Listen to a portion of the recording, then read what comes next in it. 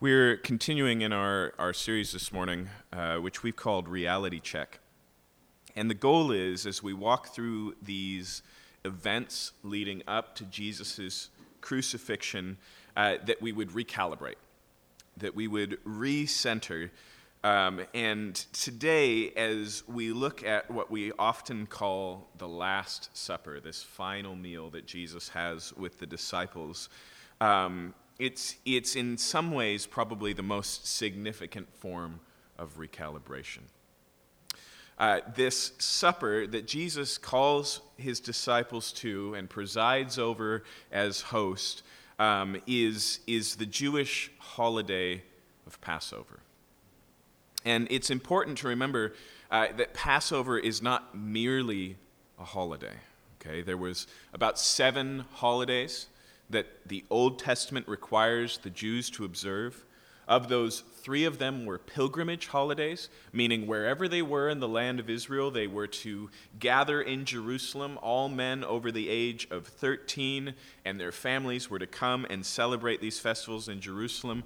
But Passover is the primary and focal holiday. And the reason is because it goes back to the beginning of God taking a people who were merely slaves in Egypt and delivering them, bringing them out, bringing them into covenant, bringing them to the promised land. And so for the Jews, the Passover wasn't just remembering something that happened. It was the reorientation around their identity, that they were slaves and that they are now free, that they now, by God's grace and power, have become his people. There is no Israel without the Passover. Okay, and so this was a holiday to reflect and remember who they were and who God is and what he's done, and it was the foundation of their relationship with God. So it's very appropriate that Jesus takes this occasion, reinterprets the pieces, the facets of a traditional Passover meal, and in doing so, gives us our own method of reorientation, our own remembrance that's just as significant. Now, we call our participation or our practice of doing what Jesus told us to at the Last Supper communion, or the Eucharist, which just means gratitude, or sometimes the Lord's table. But when we partake of it, as often as we do, Jesus tells us to do it in remembrance of him. But we're not just remembering the cross. We're not just reflecting on an event. Like the Jews, we are walking through who we are because of what God has done. That we were slaves and have now been set free. That we were as dead and are now alive. That we are now, by God's own choosing and action, part of his family. And so, as we look at this passage today, I just want to talk about effectively the feast. The feast that God has invited people to, the place that he and the place that we play in that feast. And it's just 4 simple thoughts this morning. If you would, go ahead and open your Bibles to Mark chapter 14. Now, if you're visiting this morning and you didn't bring a Bible, in the back of the pew nearby, you will find one. You can use the index at the front to find the New Testament book of the Gospel of Mark. And again, we're going to be in chapter 14.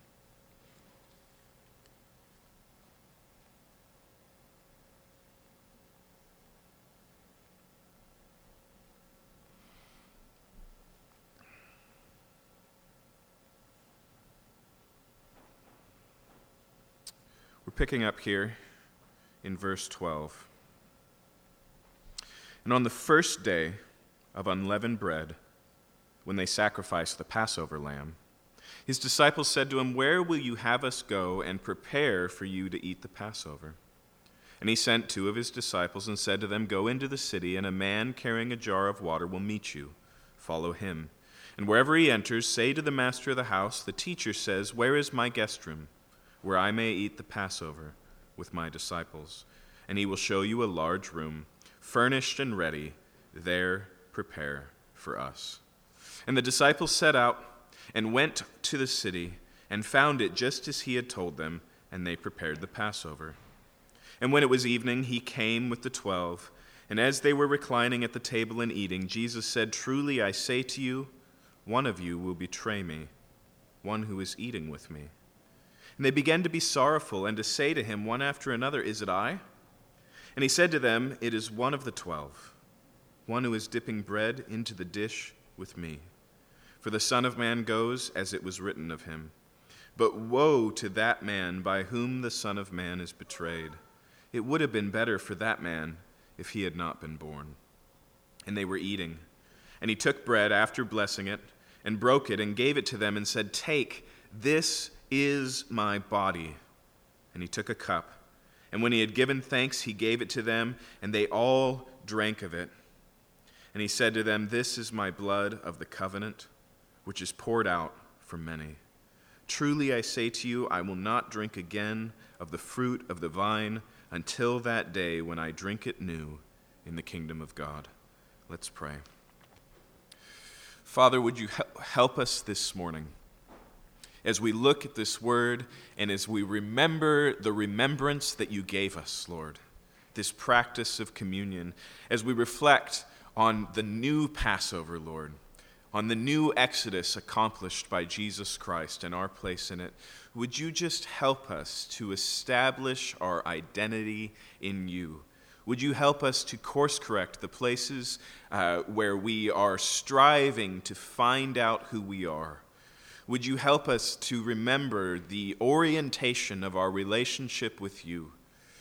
And would you help us to enter into and to enjoy the feast that you have laid for us in Christ?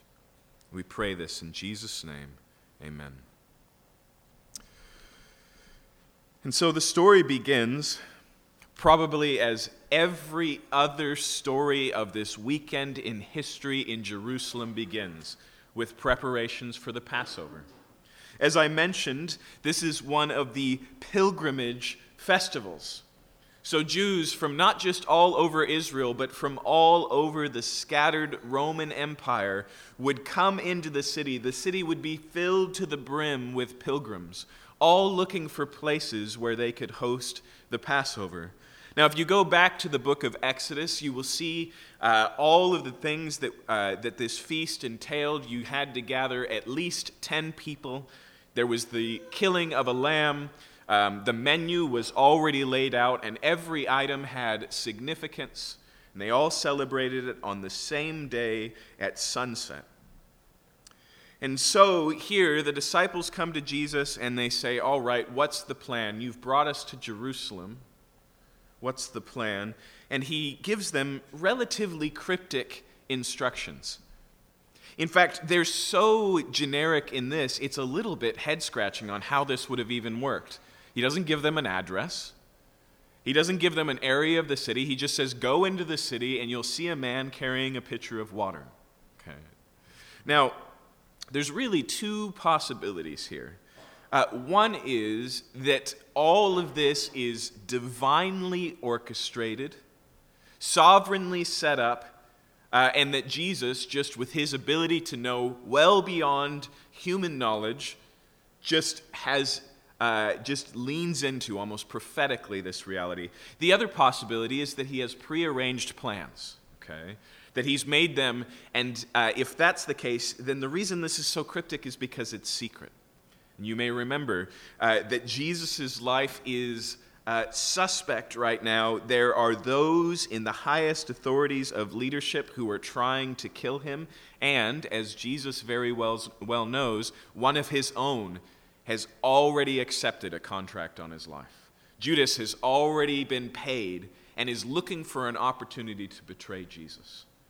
And so, maybe here, he plans this last minute and without any help and does it quietly and secretively so that there can be no interference in this meal.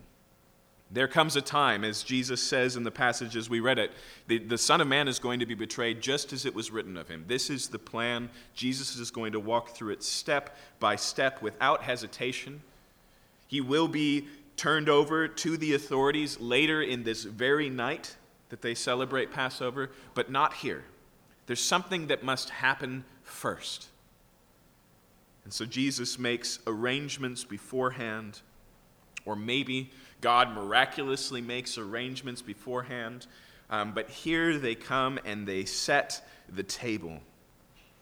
Now, the thing I want you to notice here is that throughout this, Jesus operates as host. Now, Passover was a family celebration. If your family extended wasn't large enough for a 10-person feast, then you were to invite your neighbors to get it up above that number. But here it is Jesus who sits at the table as host. It's Jesus who takes the role of the leader of the ceremony, who stands up and speaks, who leads people in the Psalms that were spoken during this, who walk through the Passover story, who pray for and give thanks for the food. Jesus takes that entire role. He sits at the head of the table. He breaks the bread. He passes it around. He functions as the host.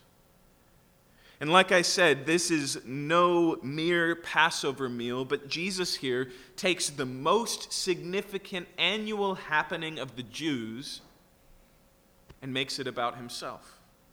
In fact, where Jesus does open his mouth here and talk in the meal, he doesn't follow the script at all. Instead, he provides a new script.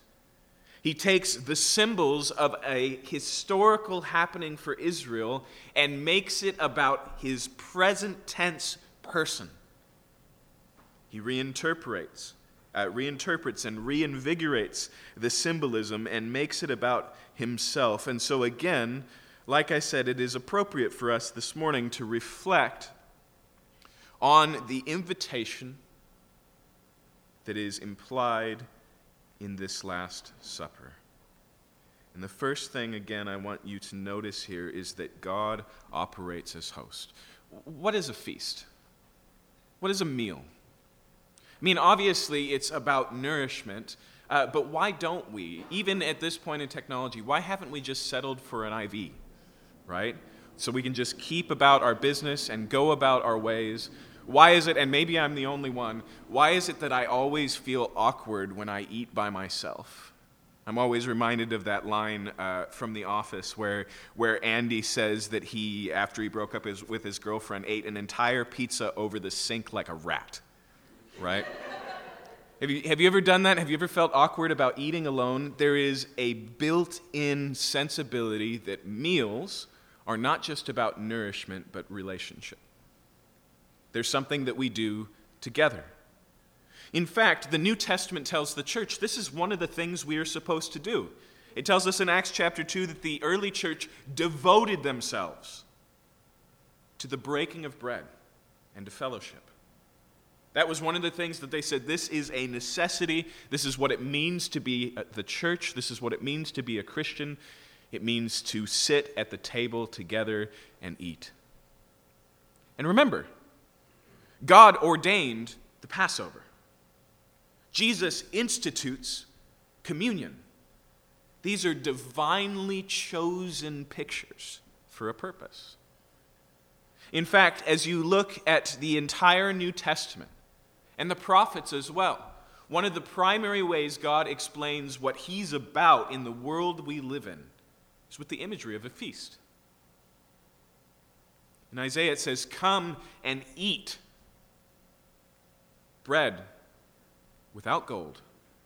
Leave your money at home," he says. "Come and eat and be nourished." He asks, he says, "Why do you spend your time eating things that do not satisfy?" He gives the invitation. Jesus' first wedding, his first miracle, the mark of the beginning of his public ministry is at a wedding, where he takes a wedding that's running out of wine and he miraculously turns water into wine so that the festivities can continue. He identifies himself as the bridegroom following that wedding illustrations. One of his parables, he says, the kingdom of heaven is like a feast that a man prepared for his son. When we get to the New Testament, the end of the New Testament in the book of Revelation, we get to the consummation of all things. When Jesus returns, what is it that he sets up? Revelation 19 tells us, "Rejoice, for the marriage supper of the Lamb has come." God desires to have a relationship with us. Jesus speaks to a church that's become distant from him in the book of Revelation. And he says, "Behold, I stand at the door and knock. And if anyone will open the door and let me in, I will come in and I will dine with him, and so will my Father." Ultimately, communion, as well as Passover, is about God's desire to have a relationship with us. Now, maybe you find a similar desire in yourself, that you desire to have a relationship with God. Now, maybe you don't. I would suggest to you that there is a longing inside you that you have not yet labeled that is actually that. There's a part of all of us that longs to be in proper connection with the God who created us. It's just part of our life. And we may look for that connection in other ways. We may find dissatisfaction and not know why. But ultimately, we were built to know the God who made us. That's how we were designed. The thing I want to show you here, though, is when Jesus goes about this, Jesus is the host of this feast and not us. In fact, Jesus is the one who does all of the preparing and all of the inviting. And if you're a stickler, you go, wait a minute, he sends the disciples to prepare.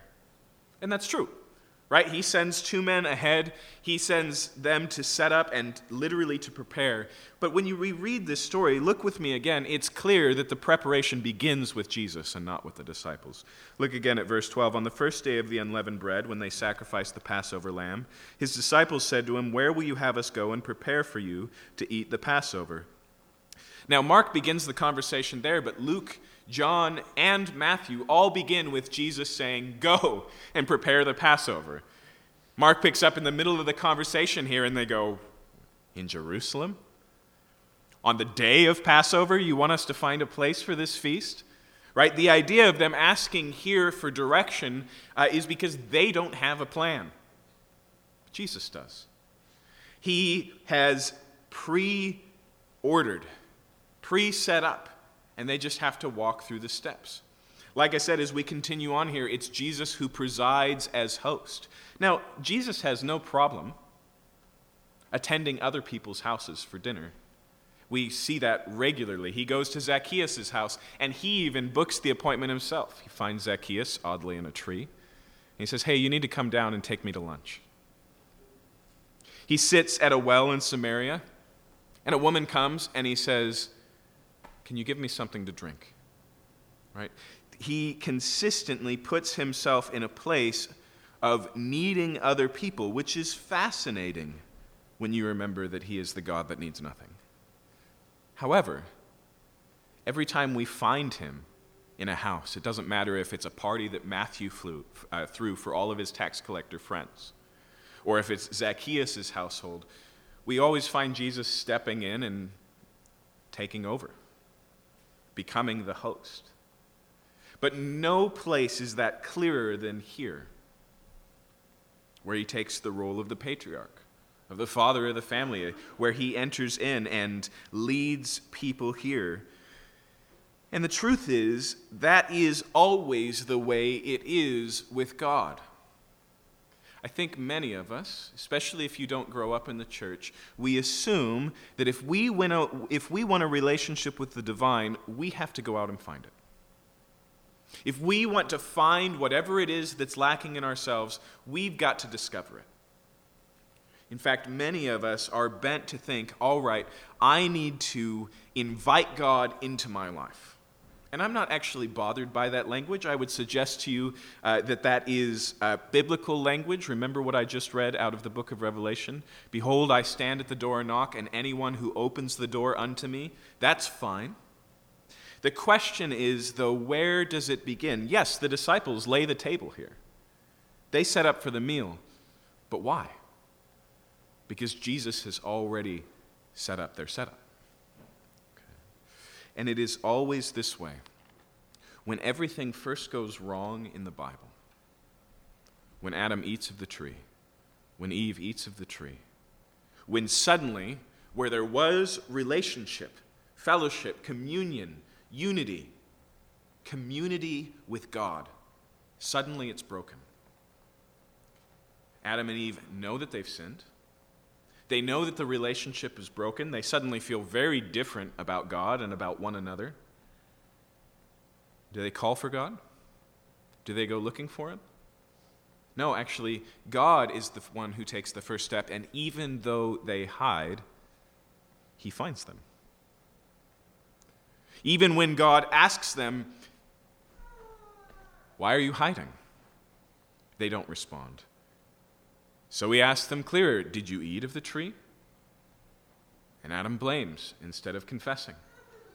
Right? It is God who is the active driver there. He is the initiator. Now, Adam and Eve have tried to solve their own problems.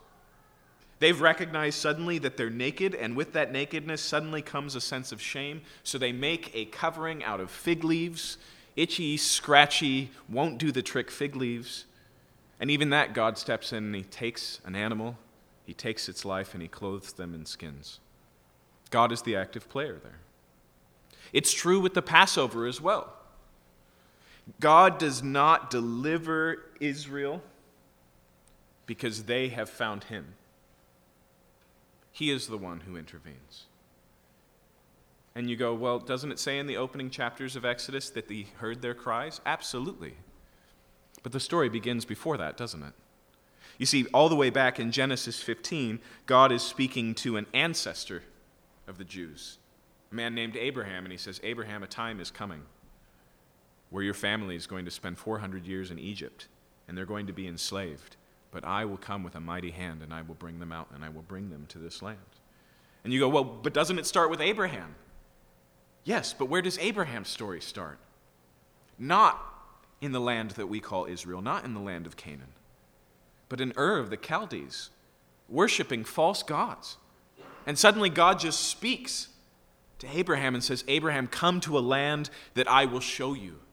When He comes to Israel, He says, "Come to a land that I have prepared for you." God initiates and we respond. God plans and executes that plan. In fact, all the way back in Genesis chapter 3, when things are broken, we don't find Adam and Eve going, "Look, God, I know we really messed up. I've got a plan to make things right. What about this?" Instead, God, in the midst of telling them about the consequence of their sins, death and the curse and sorrow, all of those things, He says, "But I'm going to send a Redeemer. But I'm going to bring about salvation. I'm going to carry out a solution." And Jesus is the climax of that story. Thousands of years in the telling of God moving towards the sending of Jesus Christ. Don't ever forget that God's most significant and defining action, according to the Bible, uses that word "sent." God sent His Son. God is the initiator.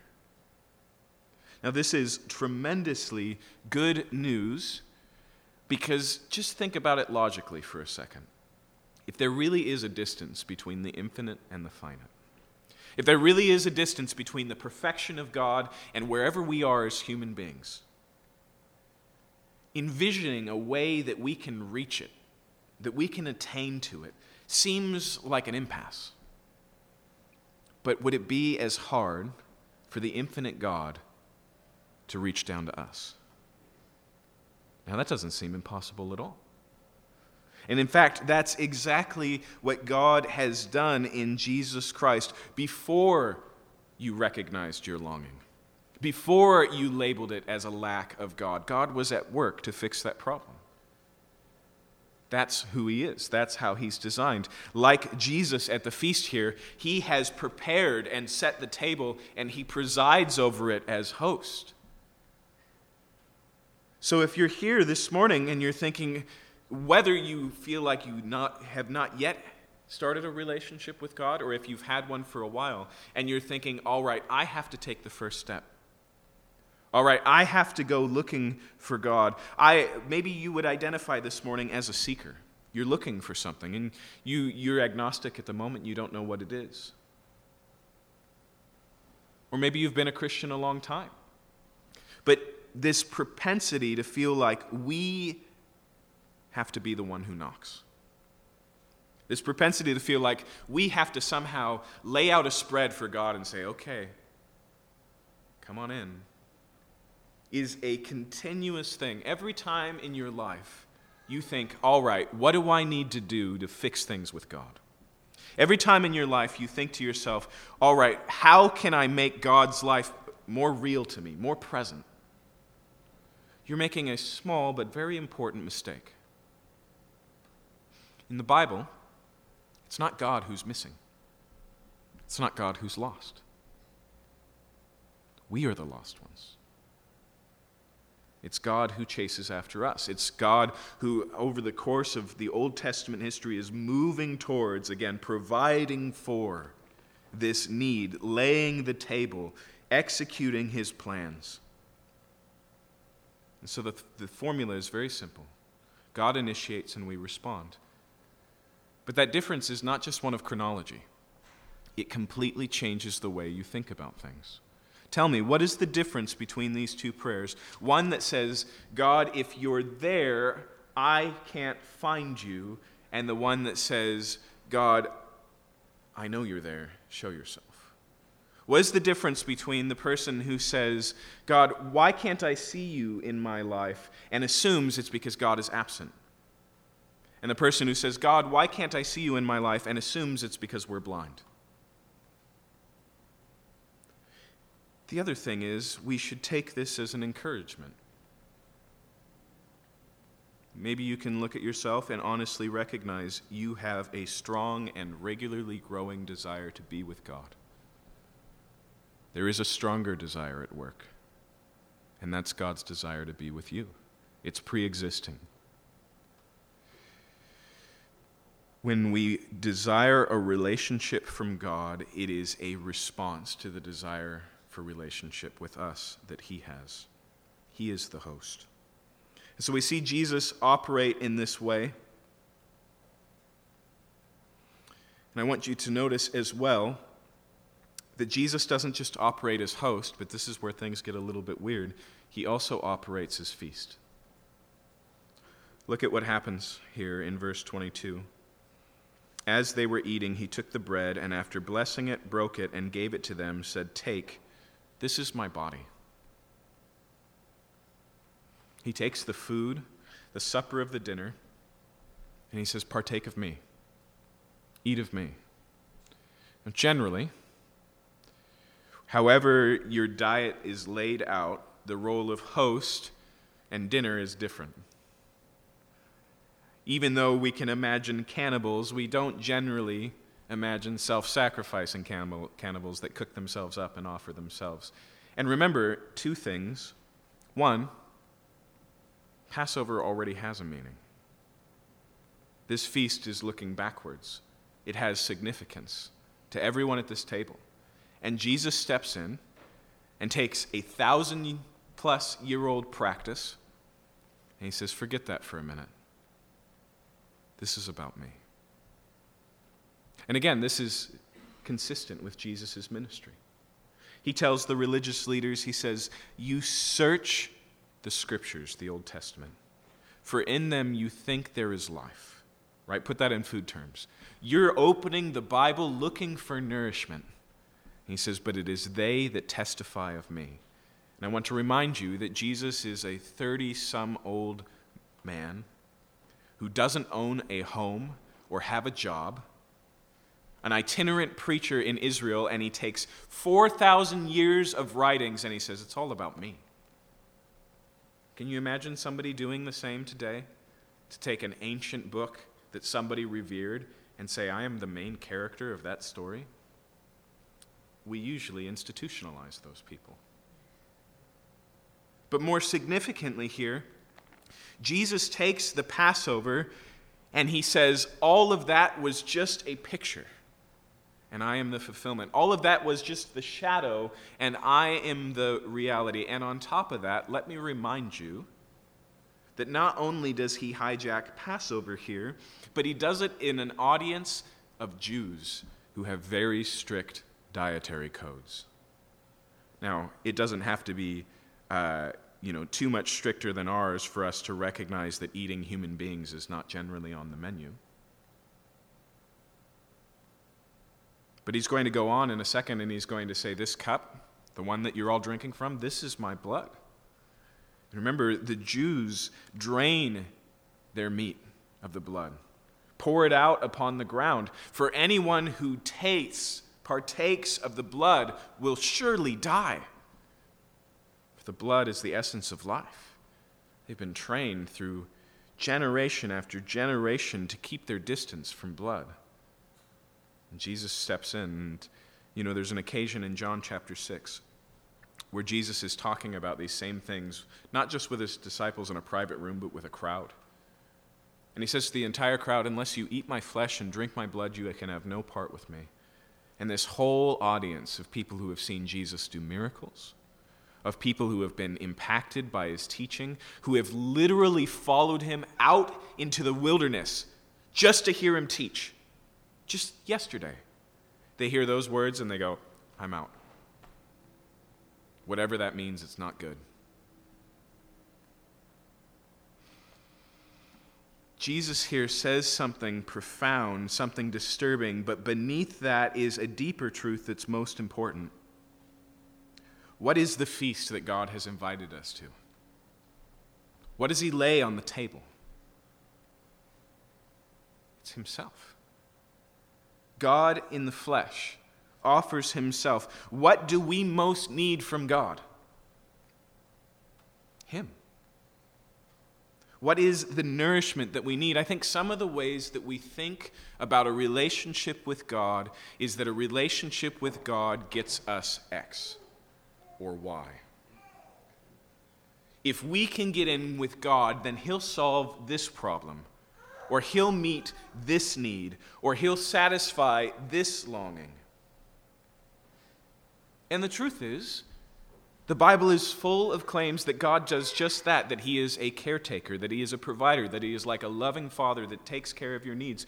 Jesus says, don't worry about what you eat, or what you drink, or the clothing that you put on, or where you're going to sleep at night. Seek first the kingdom of God and his righteousness, and all these things will be added to you.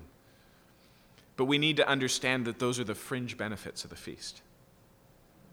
There are implications of these things, but what we most need and what God most offers is himself. In Christianity, we talk about the gospel, the good news. John Piper put out a book years and years ago called God is the Gospel. That is the good news. What God offers us is not just an escape from hell or deliverance for our sins. What he offers us is himself. And the meaning was the same in Passover. God doesn't step into Egypt and deliver them from this tyrannical ruler and all of these slave owners and then say, go, be free, do what you want. Actually, he takes the same language of slavery and he says, I've set you free so that you can belong to me. He takes them out to bring them in. When Jesus is tempted by the devil in the wilderness at the beginning of Mark, one of the things that he's tempted to do is to take the stones around him after 40 days of not eating and turn them into bread. Satan says, look, since you're the Son of God, command these stones and make them bread. And Jesus quotes from Deuteronomy.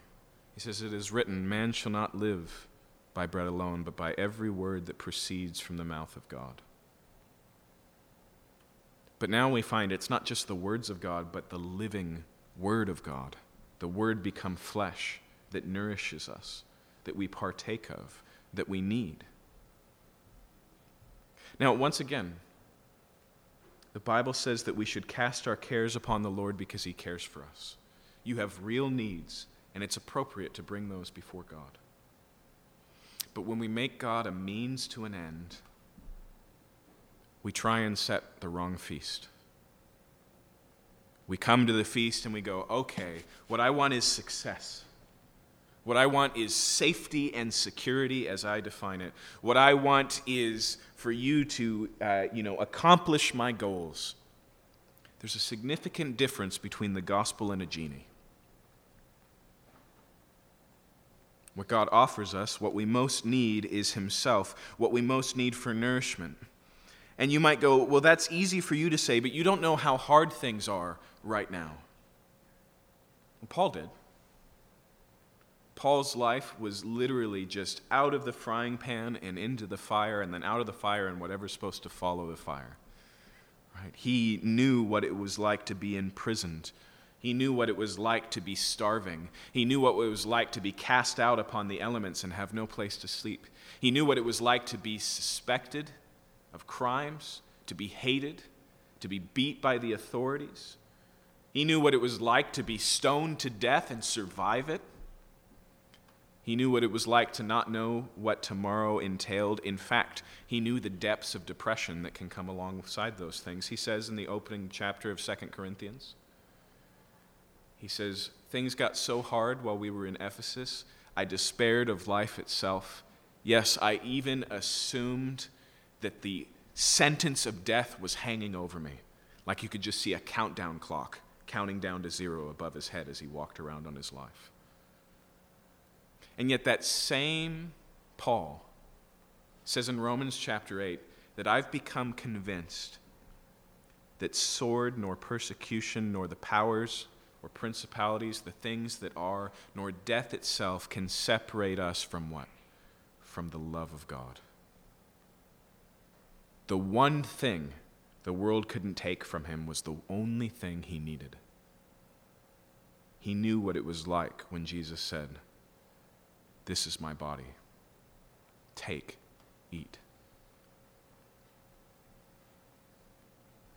When we partake of communion, when we remember what Jesus has done, the sacrifice is significant. In fact, we have to talk about that this morning. But the bread is a bloodless sacrifice. Its primary element in its symbolism is nourishment. Right? In almost all cultures worldwide, some form of bread has been the way that we just talk about food. That's why Jesus teaches us to pray, give us our daily bread. It doesn't mean that you can't have, a bowl of something else. Bread is just a stand-in for food, for nourishment.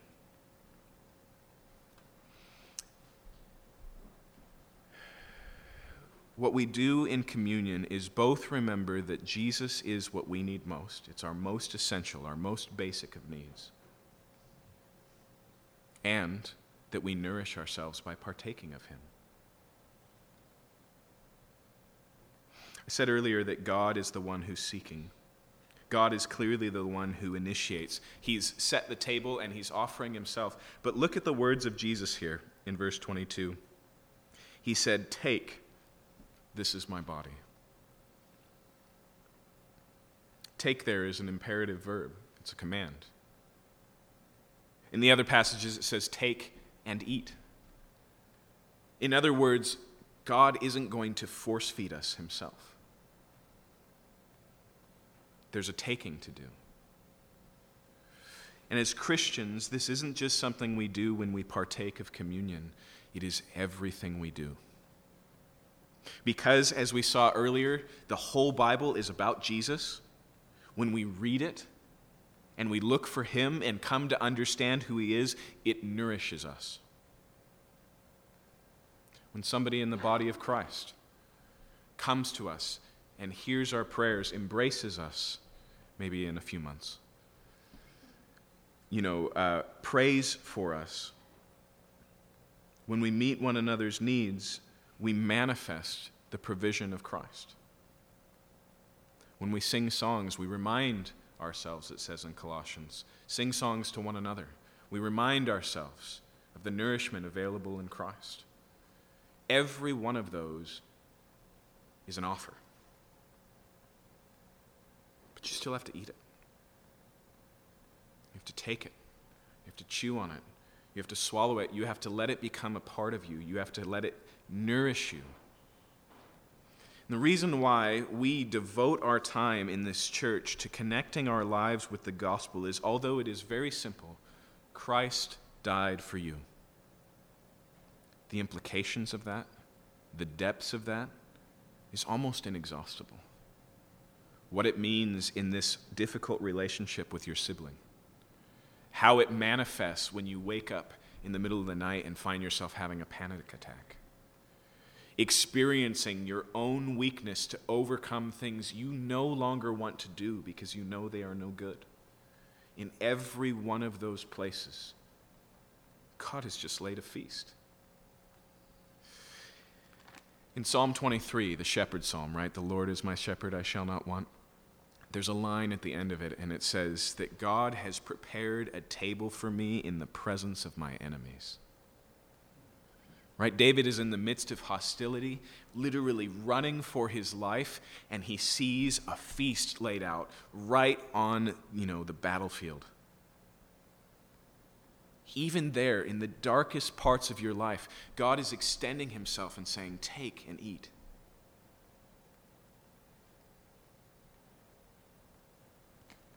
Again, God is the gospel. Learning who he is as Father is part of the meaning of our need for a Father. Learning who he is as provider is part of the meaning of us needing provision. Learning that he's a very present help in times of trouble is part of the trouble. The same God who planned and prepared the feast and set the table, he knows what's going on in the room. He knows what's there. The offering stands because it's what we need most. So Jesus is the host. Jesus is the feast. He's also the price of admission. And this is significant. As the feast is getting started here, look at the guest roster of who's sitting around here. Jesus and his disciples, and despite Da Vinci's famous painting, it's probably not just the 12 and Jesus. It's probably a larger group than that. But they are people who believe in him and know him. But look at what it says here in verse 17. When it was evening, he came with the 12, and as they were reclining at the table and eating, Jesus said, "Truly I say to you, one of you will betray me, one who's eating with me." Now remember, Jesus is in on Judas's plot. He lays it out right here. In fact, in John, he very intimately turns to Judas in the middle of this dinner and says, "Go do what you have to do." He knows. And here he breaks bread. He makes the same offer to Judas that he makes to the other disciples. He sets the feast for them, and it's not just one bad apple. What about the rest of those in attendance at the feast? As we'll see next week, he says, yes, one of you is going to betray me, but you're all going to deny me. When it says here, look there at verse 19, they began to be sorrowful and say to him one after another, "Is it I?" That phrase there in the Greek is pretty strong. It implies a negative. Effectively, everyone says, it couldn't be me, is it? You know it's not me, right? Their sorrow here is not probably from their concern that they might be the one. It's their concern that Jesus might be suspicious of them. And after dinner, as he goes out in the garden, he says, "You're all going to leave me. You're all going to run away. I'm going to be left alone when I'm arrested." And they all deny it, and Peter the most adamantly, and he says, "Even if all of these other jokes deny you, I will not." And again, he has an intimate conversation. He says, "Peter, before the sun comes up, you're going to do it 3 times. Explicitly deny that you know me." And even for the 12, notice what it says when he gives the cup, verse 24. He said to them, "This is my blood of the covenant, which is poured out for many." Before that. He said, "Take, this is my body," verse 23. And he took the cup, and when he had given thanks, he gave it to them, and they all drank of it. That word "all" continues to reverberate through what happens next. So first they all drink of it. Then they all, with one accord, say it's not going to be us. And then they all forsake him. The feast that is set here, the invitations that go out in the mail, are not addressed to the deserving. They haven't earned a seat at the table. This feast is laid as a feast of grace. And it is always that way. That's the way that God is. When we partake of God's goodness, we do it because He is good, not because we are. When we're invited into a relationship, again, that stems from God's initiation. Why? Because we're such great people? No. Why? Because He needs us? No. He created us for us, to love us, so that we may enjoy Him. And so here, Jesus lays this feast knowing there's no faithfulness to be found at the table. And He breaks the bread and He passes it around. Take and eat. He passes the cup. And this is amazing. When Jesus tells one of His parables about what He's come to do in the kingdom of God, the parable is about this feast, and a man on behalf of his son sends out invitations, and everybody gives excuses, bad excuses for not coming. And he goes, well, there's going to be a feast anyways. So he sends his servants, he says, just start knocking on doors. Invite everyone. And so they do that. And they come back and they go, the guest list is still pretty small. And he says, go out into the highways and hedges and find anyone you can. When was the last time one of your guests came from a highway or a hedge? Right? It's all the way out there. There's no reason. The invitation is an open one. You don't have to bring anything. It's not a potluck. But that doesn't mean it comes without cost. Again, there is something that has separated us from God. We feel that distance, not because God is distant. He's right here. He's right present. He's completely accessible. The distance is caused by the distance of sin, by the thing that's gone wrong in humanity. And that sin inevitably and totally leads to death because it cuts us off from the one who is life. And so Jesus hosts an invitation, a feast, invites people to the table, lays it with himself, but he also bears the cost. Grace is a gift, but it is not cheap. It's free to us, but it came at great cost. Notice again what Jesus says in verse 24. He said to them, "This is my blood of the covenant, which is poured out for many." If you've learned how to meditate on Scripture, how to take something and to draw out its truths and its goodness, this is the verse you should take home with you. There's so much there. This is my blood of the covenant. See, a covenant was always sealed in blood. There was always a cost. Usually it was an animal cost in the Old Testament. Relationship with God throughout the Old Testament was sustained by sacrifice. And not because God was hungry, not because he rejoiced in death, just the opposite, because there already was death in the camp. And the sacrifice recognized that, and the blood pointed to that. But it also pointed forward to Jesus. And at the Passover, you may remember in Exodus, when the angel of death comes into Egypt, those who are spared are those who take blood from a lamb and put it over their doorpost. Have you ever thought about that before? I mean, just stop and think. Stop thinking about Jesus and go all the way back and ask yourself this question. Here we have a clear category of oppressor and victim, of slave masters and slaves.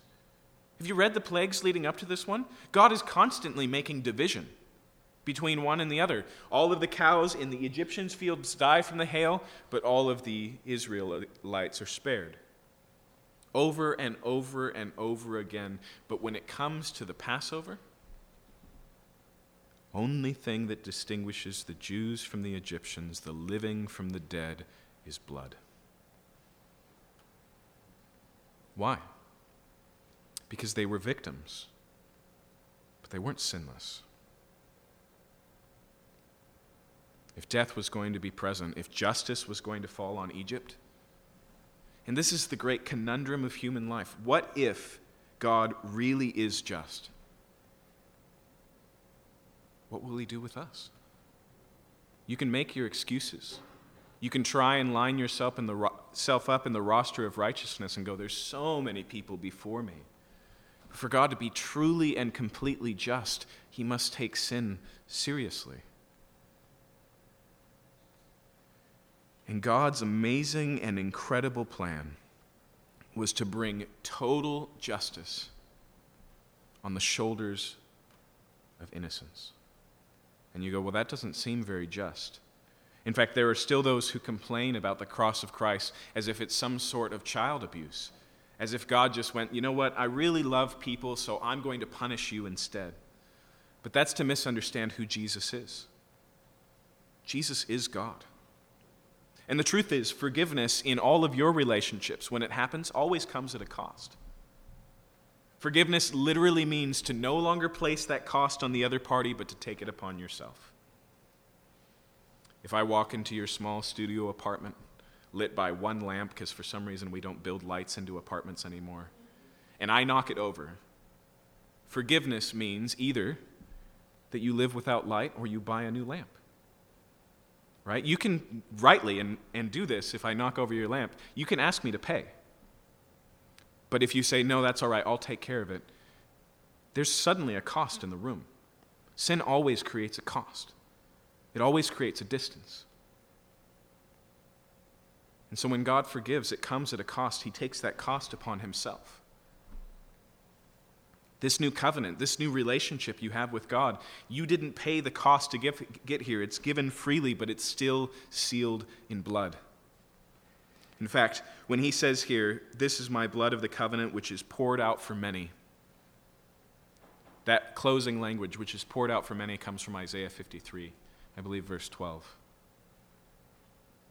When God promises the provision of a suffering servant who would die not for his own sins, but would suffer on behalf of the many, whose blood would be poured out for the many, who would bring forgiveness to the many. But it comes at tremendous cost. But again, anytime we come to God, we either come by the blood of Christ or we haven't actually entered in at all.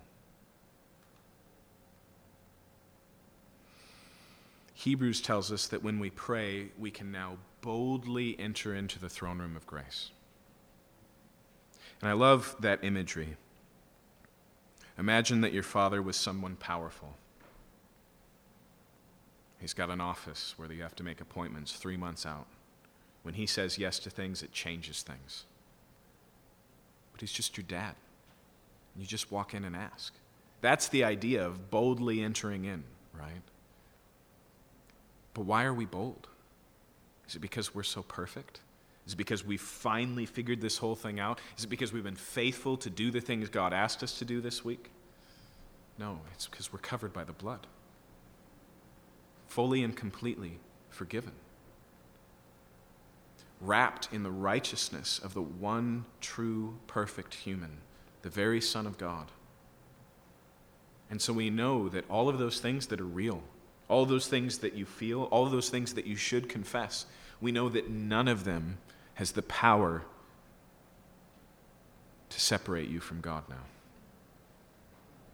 And so we come boldly, but tremendously humbly. And that's the point. When we partake of communion, we remember the cost that it came from, and we remember that we didn't pay it, that it was paid on our behalf. And the last thing we see here, we see Jesus operating as host at the feast. He is the feast itself. He pays the price of admission, but I also want you to notice that he's the hope. Look at how he finishes this in verse 25. Truly I say to you, I will not drink again of the fruit of the vine until the day that I drink it new in the kingdom of God. Now, there's at least a possibility here that this delay that Jesus implies, this period where he's going to abstain from wine, is just speaking of the crucifixion itself. In fact, when Jesus does raise from the dead and appears to the disciples, it says that he ate and drank. It doesn't say that he drank wine. But it may be here that he's just recognizing, all right, the festivities are over. Now the work begins. But it seems more likely to me that this abstinence and this pushing for the kingdom of God is not talking about the inaugurated kingdom of God that comes with the resurrection. The kingdom is open for business. It's expanding and changing lives. But the consummated kingdom of God when Jesus returns. Okay, when everything is set right, when God is on the throne and when his people dwell with him. Okay. In fact, when we talk about coming to the feast, or when we talk about coming to the table, the only reason we partake of this is because the work is not yet finished. The only reason we do this in remembrance of Jesus is because he's not yet here. And even when we talk about finding satisfaction in God because God is the gospel, all we get in this life is a foretaste. All we get is a little aperitif, right? It's preparation. The marriage supper of the Lamb, the real feast, the feast to all feasts point, that's still to come. But I love this because just think of the image of this. Remember that wine in the Bible is a way of celebration. And Jesus basically says, I'm going to hold off on the celebration until I can celebrate with you, fully and completely, without distance, without spot or blemish, without unmet longing, without pain or suffering or tears. In Hebrews, it says that Jesus endured the shame of the cross for the joy that was set before him. But now we find out what that joy is. It's to be present with us. When we take communion, we look back. Christ died. But we also look forward. In 1 Corinthians, Paul tells us that every time we partake of communion, we proclaim the Lord's death until he comes. And so we eat today because we look forward to the day where we will eat. We enjoy God today because we look forward to the day that we will enjoy God fully and completely, without hindrance or dissatisfaction or distraction. Listen, heaven is such a popular concept in the modern mind. It's always important to remind ourselves what makes Christianity's view of heaven unique. And it's this. It's that what makes heaven heaven is that God dwells in the midst of his people. Again, God is the gospel. That is the good thing he's offered. And what he's about and what he will finally complete is a feast that's eternal and eternally satisfying. But it won't just be because it'll be the best vintage wine on the table or the choicest cuts of meat that were completely harvested without the death of an animal or any of these things. It will be his presence. The fellowship of God is the fellowship that every meal you have, whether that friend is missing or seated at the table, points to. Whether you experience in lack and longing, or you experience, again, that first taste, that foretaste of what God has designed. And so when we face hard things in our life, when we recognize the lack and the longing, did you know that describes the real condition? Sometimes I think we think as Christians, if I really had this all locked down, I would be content. Foolishness. Listen to Paul's words about the work of the Holy Spirit. He says in Romans chapter 8 that we all, with all of creation, are groaning, awaiting the redemption of the sons of God. That longing, that sense that says, come, Lord Jesus, that sense that says things are not as they should be, that sense that says this is unjust, this is death and destruction, this is incomplete, this is not as it should be, should always be followed by an amen. But that doesn't mean it's not as it will be, or it doesn't mean that it won't be what it should be. And again, if I can use just a trite illustration, when you decide to swing through a fast food joint on the way home before dinner, it says something about the lack of anticipation you have for the meal to come. I hope I'm not outing any of you spouses who are afraid of their spouse's cooking.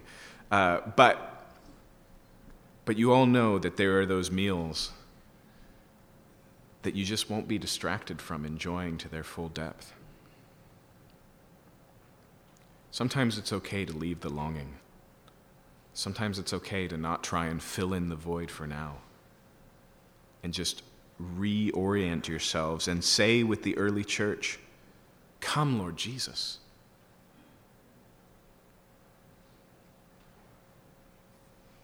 There's a feast that satisfies. God has sent out invitations. He's put himself on the menu and he's paid the price of admission.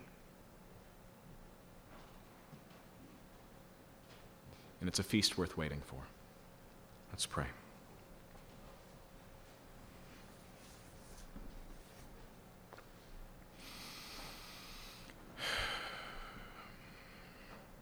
What a gift, Lord. What a good thing that you offer us in your Son, Christ, our Passover. And it's not just because you stay the hand of death in our lives, Lord.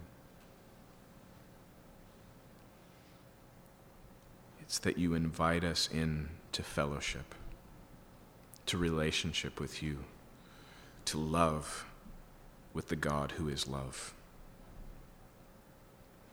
And I just pray, Lord, over all of these missteps we make, Lord, of striving to find you as if you were hidden, of trying to just settle for you to give us the things that we want to eat, the things that we feel we need for nourishment. The mistake, Lord, of seeking to convince you to let us in by us paying the cost, presenting you our righteousness, which is just as filthy rags,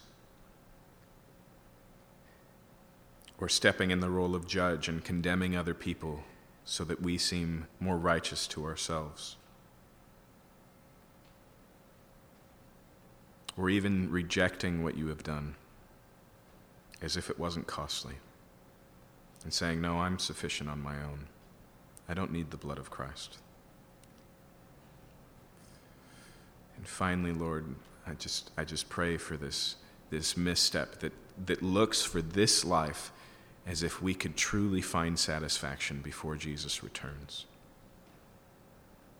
You abstain from the cup until you can drink it with us in the kingdom of God.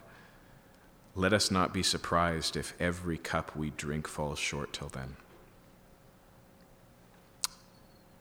Let every time we're dissatisfied, even in the good things, Lord, where we have the best dinner, or the best friends, or the best family, and yet it just doesn't hit the mark. Let us use that to look forward in longing to the day when all our needs will be met permanently and totally in you. Christ, you are our Passover. You are our deliverance. You give us a new identity. You are the life that sustains us and will complete us. Help us to take and eat. Pray all these things today in Jesus' name. Amen. Amen. As we respond and worship this morning, let's just sing and proclaim the truths of who God is.